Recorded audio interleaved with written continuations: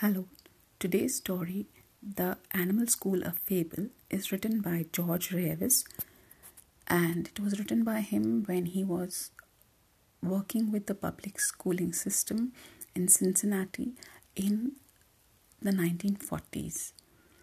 But it's equally relevant even today. So here goes. The Animal School of Fable. Once upon a time, the animals decided that they must do something heroic to meet the problems of a new world. So they organized a school.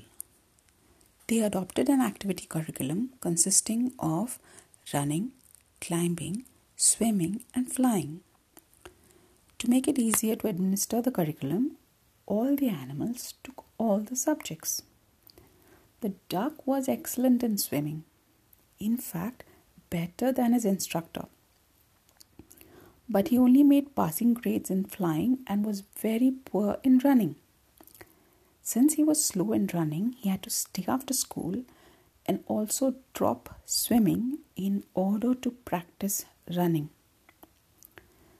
This was kept up until his webbed feet were badly worn and he was only average in swimming. But average was acceptable in school, so nobody worried about it. Except the duck. The rabbit started at the top of the class in running, but had a nervous breakdown because of so much make-up work in swimming. The squirrel was excellent in climbing until he developed frustration in the flying class, where his teacher made him start from the ground up instead of treetop down.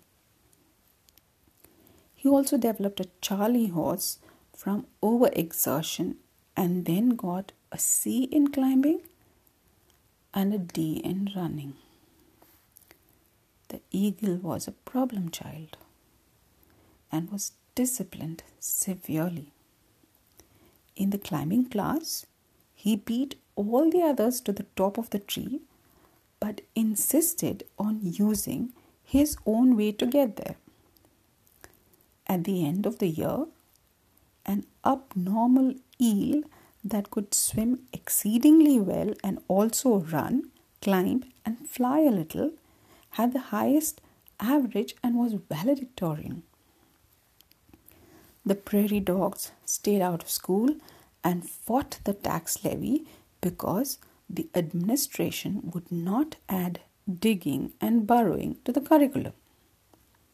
They apprenticed their children to a badger and later joined the groundhogs and gobbers to start a successful private school. Does this fable have a moral? Yes, indeed.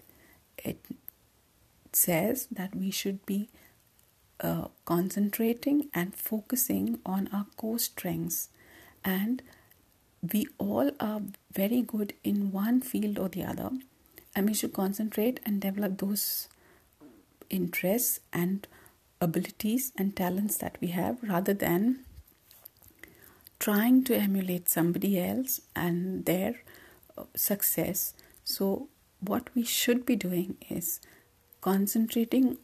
Each one has their own merits and we should concentrate to bring out the best in each one.